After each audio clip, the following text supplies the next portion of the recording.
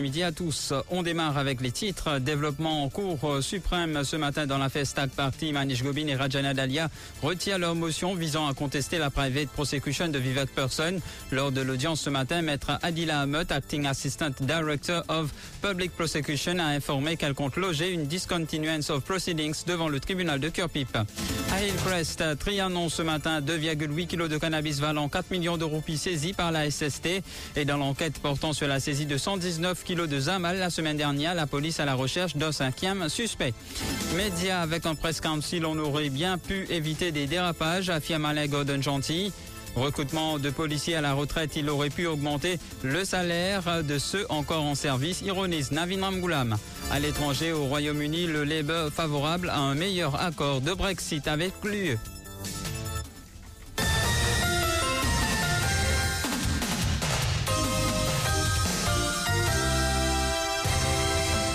En Cour suprême, ce matin, Manish Gobin et Rajana Dalia retirent leur motion visant à contester la private prosecution de Vivek Person.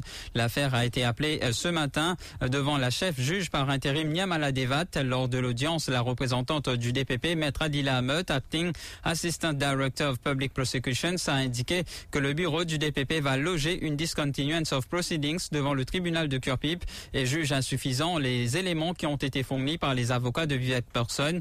De plus, maître Adila Ahmed a ajouté qu'elle compte faire une demande auprès de la commission anticorruption pour obtenir un rapport concernant ceux qui ont été interrogés jusqu'à présent par l'ICAC dans cette affaire. Elle prendra par la suite une décision devant la cour de Kirpip une fois après avoir pris connaissance de ces éléments. Et à sa sortie de la Cour suprême, maître Sanjeev Tilakdari, un des avocats de Vivek Person, avance que le combat se poursuit dans une autre dimension lundi prochain au tribunal. Des propos recueillis par Nivesh Narainen.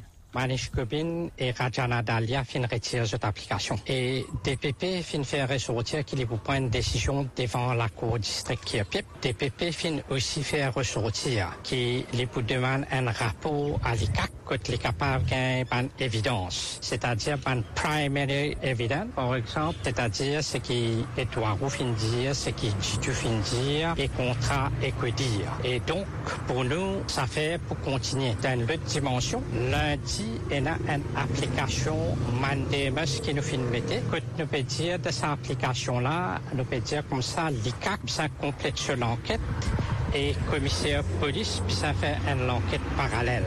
Représentant DPP, il y a plus d'évidence du côté de l'ICAC. Comme ça, il est capable de prendre une décision devant la cour qui est PIP.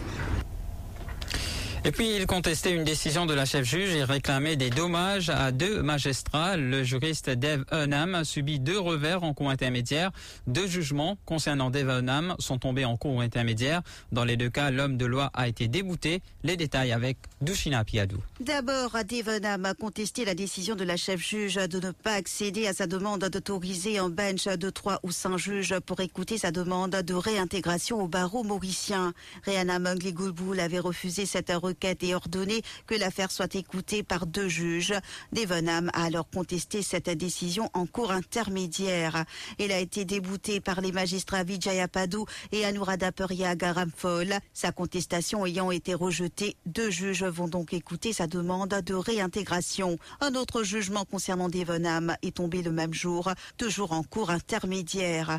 Dans cette affaire, il réclamait des dommages de 1,5 million de roupies aux magistrats Darshana Gayan et Medaven Armugom. Cela suite à un incident survenu en cour le 6 août 2021. Ce jour-là, Devenham a plaidé son cas en cour devant les 2 magistrats. Dans sa plainte, il soutient qu'à un moment, il a demandé la permission de prendre un peu d'eau. Il affirme que la magistrate Darshana Gayan aurait lancé « Go out to have your water ». Devenham a dit avoir été choqué par cette réaction. Il a écrit au listing clerk de la cour intermédiaire pour réclamer des excuses formelles de la magistrate. Il a été informé que cela doit être fait en cours devant toutes les parties concernées. Devenham a alors fait servir une mise en demeure à Darshana Gayan dans laquelle il réclame des dommages de 1,5 million de roupies. Les magistrats Kadam Panavasini, Sokalingam Johari et Vinoda Padu qui ont écouté l'affaire ont débouté Devenham. Ils estiment que la magistrate a agi dans l'exercice de ses fonctions de judicial officer. De ce fait, elle bénéficie de l'immunité judiciaire. À Hillcrest, Trianon, 2,8 kg de cannabis valant 4 millions de roupies saisis par la SST ce matin. C'est sur la base de certaines informations que des limiers de la Special Striking Team ont découvert ce lundi matin un colis suspect à Trianon. En le manipulant, ils y ont découvert 2,8 kg de cannabis d'une valeur marchande de 4 millions de roupies. Une équipe du Scene of Crime Office a été mandée sur les lieux pour des analyses. Aucun suspect n'était sur les lieux au moment de l'opération. Une enquête est en cours. Après l'arrestation d'Arvin Bilatou, Emmanuel Auguste, Géraldo Perle et Percy Bernard Tuyau, les enquêteurs cherchent à connaître l'identité de celui qui a financé les 119 kilos de cannabis saisis la semaine dernière par des officiers de la division Est de la brigade antidrogue. La valeur marchande de la drogue, rappelons-le, est estimée à 125 millions de roupies. Lors de leur interrogatoire, les 4 suspects ont affirmé qu'il s'agit de leur propre cargaison, une version à laquelle les enquêteurs prennent avec des pincettes de par leur profession. Les 4 suspects n'ont pas les moyens nécessaires pour importer une telle quantité de drogue. Les enquêteurs soupçonnent que cette importation a été financée par une autre personne dont l'identité est pour le moment reste un mystère. De plus, les téléphones portables des 4 protagonistes seront examinés pour remonter au principal cerveau de ce trafic. Rappelons que ce n'est qu'après une course-poursuite la semaine dernière que les suspects ont été appréhendés. La drogue saisie était répartie dans 7 sacs. Aider Rotten est l'un des suspects arrêtés la semaine dernière dans le cadre de la saisie de 7,8 kg de cocaïne. La drogue estimée à 102 millions de roupies a été déterrée dans plusieurs endroits et lors d'une parade d'identification, il a formellement identifié les sœurs Ouzirali, Shazia et Adila, elles aussi arrêtées dans le cadre de cette saisie. Aider Rotten a déclaré aux enquêteurs qu'il n'avait aucune idée d'où peut provenir une telle quantité de drogue, mais Aider Rotten a avoué qu'il voulait aider les sœurs Ouzirali en cachant la drogue. C'est d'ailleurs sur l'aspect de financement de la dite drogue que les enquêteurs comptent orienter leur enquête. Outre ces 3 individus, Rahim Abdul qui aurait dénoncé ses acolytes sera de nouveau interrogé. Quelle part avait-il dans ce trafic? Une question que tenteront de savoir les enquêteurs de la Major Crime Investigation Team qui mène cette enquête. La prolifération de la drogue à Maurice comporte, selon Siddhartha Awaldar, plusieurs aspects. Il ajoute que la demande est forte et que cela a créé une situation où ceux vivant dans la précarité sont prêts à tout risquer pour survivre. Qui fait une population qui est prête à participer dans cet exercice-là. À l'époque, tout le monde peut participer dans ce t-shirt à Florent. Qui fait parce qu'un t-shirt coûte 100 roupies. Pour fabriquer, nous vendons 1200 roupies. Ici, pour planter ganja, il n'y a pas coûte cher et nous pouvons vendre pour un bon prix. Alors, il devient un business qui tout le monde qui ne peut pas trop s'y mettre sorti financièrement, il participe là-dedans. Et malgré qu'il nous prévoit pour une sentence bien longue, pour des gens qui fait trafiquer, on connaît où la vie n'est pas brûlée. Là aussi, du monde prend risque là. Quand du monde n'est arrivé dans cette société-là, pour être capable de mettre la vie net en péril pour faire ça. Et puis, l'avocat se pose aussi la question sur les alternatives offertes à ceux au plus bas de l'échelle et de souligner l'exemple des pays émergents qui ont su saisir les opportunités pour le bien-être de leur population. Est-ce qu'il nous peut donner une alternative? Quelle nouvelle activité nous peut créer quand tout le monde a gagné l'argent, honnêtement? Quelle nouvelle quelque chose qui nous l'a quand tout le monde est capable de dire, si aujourd'hui on paye sur 20 000, on peut faire des efforts, on peut gagner 40, 50. Alors déjà, c'est une façon pour monter. On va la drogue. Moi, je fais une couillonnade parce qu'il est là, on est capable de monter. Si on donne sa population, comment un grand pays, comment la Chine, l'Inde peut faire des efforts, peut dynamiser cette économie.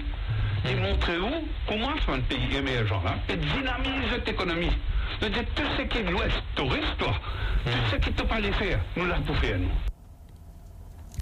Alain Gordon, gentilhomme des médias et écrivain, exprime des regrets quant à l'absence actuelle d'un press council à Maurice. Il mentionne plusieurs tentatives passées visant à sa création, mais il explique que le manque de consensus de la part de certains groupes de presse a entravé la réalisation de cette idée. Toutefois, selon Alain Gordon Gentil, s'il y a un jour la création d'un tel conseil, il devra être doté de pouvoirs de sanction. Il estime que ce conseil devrait idéalement être composé d'un ancien juge et d'anciens professionnels des médias. Ces commentaires ont été recueillis lors d'une interview avec Harish Chandan Singh. architecte régi par un conseil de l'autre, médecin régi par un conseil de l'autre. Pour qui nous prend, nous, pour comment dire, nous, personne n'a qu'à contrôler nous. C'est qui nous dit ça même. Ce n'est pas normal. Et comme vous avez fait une press council qui peut le pouvoir de sanctionner. Il n'est pas venu rien. Si pour juste causer que vous n'avez pas venu rien, il faut dire que, pareil, comme on sanctionne un docteur, sanctionne un architecte, sanctionne un ingénieur. Seulement, le tout, c'est qui s'abote qui vous sanctionner là. Les bizarres au-dessus de tout soupçon, j'allais dire. Avec un ancien juge, bon, pas connaît, avec un ancien de la presse, etc. Mais le principe, mais jamais inaccepté. Jamais la presse inacceptée jusqu'à aujourd'hui faire ça. Bon, il n'est pas. Peut-être si nous faisons dire dans longtemps, tu peux éviter beaucoup de dérapages. Et pour Jean-Luc Moutoussami, formateur et blogueur, les médias ne doivent pas être au-dessus des règles et il ne faut pas non plus, selon lui, qu'un tel conseil soit imposé au monde des médias. Il propose avant tout qu'il y ait une consultation avec les professionnels du secteur. Nous pas au-dessus des règles. Et je pense que nous métiers ont beaucoup de sens, qui ne pas imposé. Parce qu'à un moment ou à un autre, ça va nous tomber dessus. Pareil comme IBA Amendment Act. Pas de demande point de vue, pas fini dans la consultation, pas fini dans rien ça. Bao. Une vidéo plutôt montrant un enfant de 10 ans en train de consommer du cannabis à l'aide d'un bong, ainsi que l'affaire d'un père qui a contraint sa fille adolescente à subir un avortement ont suscité de nombreuses réactions. Dans ce contexte, l'émission Correct pas correct, les Banconnais était consacrée aux droits et aux responsabilités des parents et des enfants. Ni Onja Honfat, directrice du secrétariat régional de l'ONG Dimois, a affirmé sur le plateau que de tels cas deviennent de plus en plus fréquents. Elle a souligné la nécessité pour l'État, la société civile et les ONG de travailler ensemble. Elle a expliqué cette situation par une évolution rapide de la société et a souligné que de nouvelles stratégies sont nécessaires pour prévenir de tels incidents. Elle est au micro de Dorothée Bonnefemme. Justement de plus en plus récurrent en ce moment et c'est malheureux et c'est là que on a besoin de travailler ensemble parce que vous savez la société change, il y a une évolution vraiment trop rapide on va dire et donc on a besoin nous professionnels, ONG, ministère, l'État mauricien de faire de nouvelles choses, de nouvelles approches, de nouvelles stratégies pour que prévenir ce genre de situations. Et après la cérémonie de dépôt de gerbe hier au Samadi de Pamplemousse, Navin Ramgoulam a été interrogé au sujet du communiqué émis par le bureau du Premier ministre concernant le recrutement de policiers à la retraite. Il a expliqué que le travail aurait pu être confié aux policiers en service car les salaires de 30 000 roupies des sergents ne sont pas suffisants et un peu d'argent supplémentaire aurait pu les aider. Des propos rapportés par Shaima Kamali. Pour réaliser aujourd'hui, un policier vient de 16 ans. Vous connaissez que sur la paye basique, 30 000 roupies. Il est capable, disons, un 16 ans là, il reste 30 000 roupies. Et à ce temps, on peut prendre un policier qui est rétalien pour venir travailler dans le PMO, alors que Djangui dans le PMO. Elle pense qu'il peut arriver, particulièrement dans un policier là, elle va être plus de 30 000 roupies passées pour vivre. Et ce lundi, dans l'émission Tempo Lasso, drogue, extorsion et délits en tout genre, quels sont les mots qui rongent notre police et comment y faire face? Michael Jean, lui, reçoit l'ancien Deputy Commissioner of Police Dave Jokoul, l'ancien surintendant de police Hector Thuot et l'avocat Olivier Barbe. Le député Shakil Mohamed interviendra au téléphone. À écouter aussi l'intervention de Rama Valaiden. Une invitation a aussi été lancée à la police. Pourquoi tant de policiers sont arrêtés pour des délits de droit commun? Est-ce cette situation qui fait que la police a si mauvaise réputation? Rendez-vous à 17h30, vos appels au 213 7777. Top FM, top on news. First on breaking news. Top FM,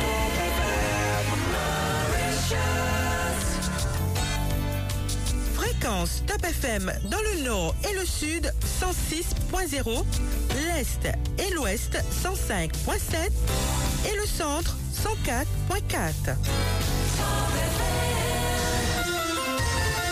Give us 3 minutes and we'll give you the world.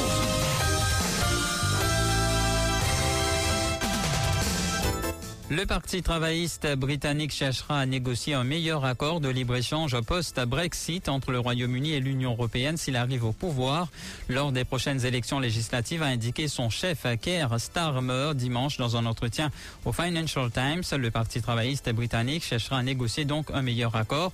L'accord de commerce et de coopération régissant les relations, notamment économiques, post-Brexit entre Bruxelles et Londres, est entré en vigueur en 2021 avec une clause de revoyure en 2025. Son application ne s'est pas faite sans heurts et la sortie de l'UE pèse et va continuer de peser sur l'économie britannique selon des évaluations d'économistes. Des hommes armés se sont emparés dimanche de 2 camps militaires dans le nord du Mali, ont indiqué à l'AFP 2 élus locaux, tandis qu'un porte-parole d'une alliance de groupes armés dominante à Touareg revendiquait l'attaque. L'armée malienne a confirmé sur les réseaux sociaux que la ville de Léré, dans la région de Tombouctou, avait été attaquée. Elle a précisé que des informations plus détaillées suivraient. Un deuxième élu local a confirmé l'attaque de 2 camps, précisant qu'il y avait des morts, mais sans pouvoir en indiquer le nombre. 5 membres d'une équipe de secours grecque ont été tués dans un accident de la route en Libye peu après leur arrivée dimanche 17 septembre pour participer aux opérations de sauvetage à la suite d'inondations meurtrières, a annoncé lundi l'armée grecque, publiant un nouveau bilan. 3 membres d'une famille libyenne à bord de la voiture entrée en collision avec le véhicule de l'équipe grecque ont également été tués et 2 autres grièvement blessés selon le ministre libyen de la Santé. L'horrible accident s'est produit alors que l'équipe grecque était en route de Benghazi à Derna, à 300 km à l'est, a précisé le ministre libyen lors d'une conférence de presse dimanche à Derna, la ville sinistrée par le déluge. Au total, 19 membres ont participé à cette opération de secours grec en Libye. On passe au rappel des titres.